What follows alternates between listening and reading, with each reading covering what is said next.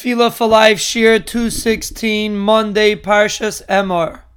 We are explaining that the power of the Akedah was because of the Mesiras Nefesh that it demonstrated. Avram Avinu was Moiser his Nitzchias.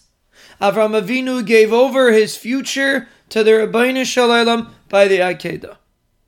And the truth is, every Tefillah is built in Mesiras Nefesh.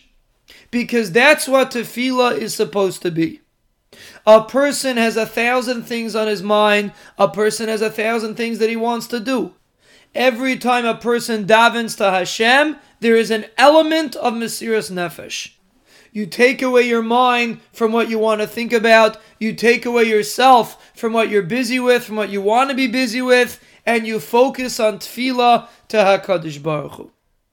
And the reason why it's like that is because tefillah, we mentioned, is hachna.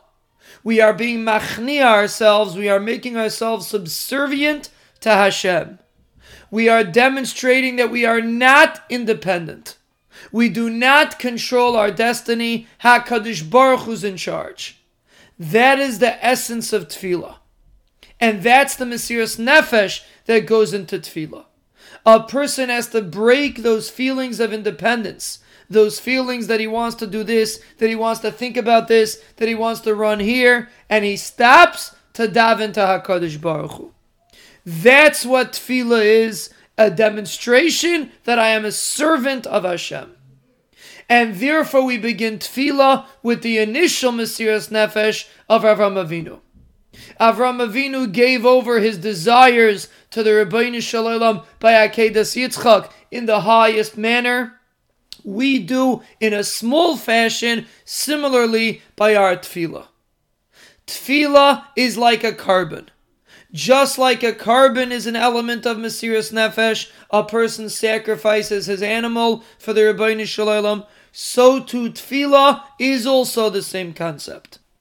And therefore we begin with the Akedah to demonstrate the highest form of Mesiras Nefesh, the highest form of subservience that ever took place in this world, and we begin our subservience with that story.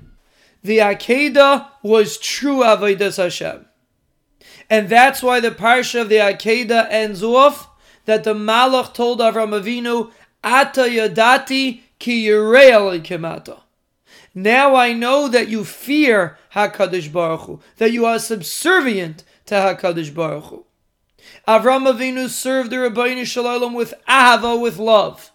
But when he did the Akedah, he demonstrated yira, he demonstrated subservience. And when we approach tefillah, we demonstrate the same midah. The midah of yiras shamayim.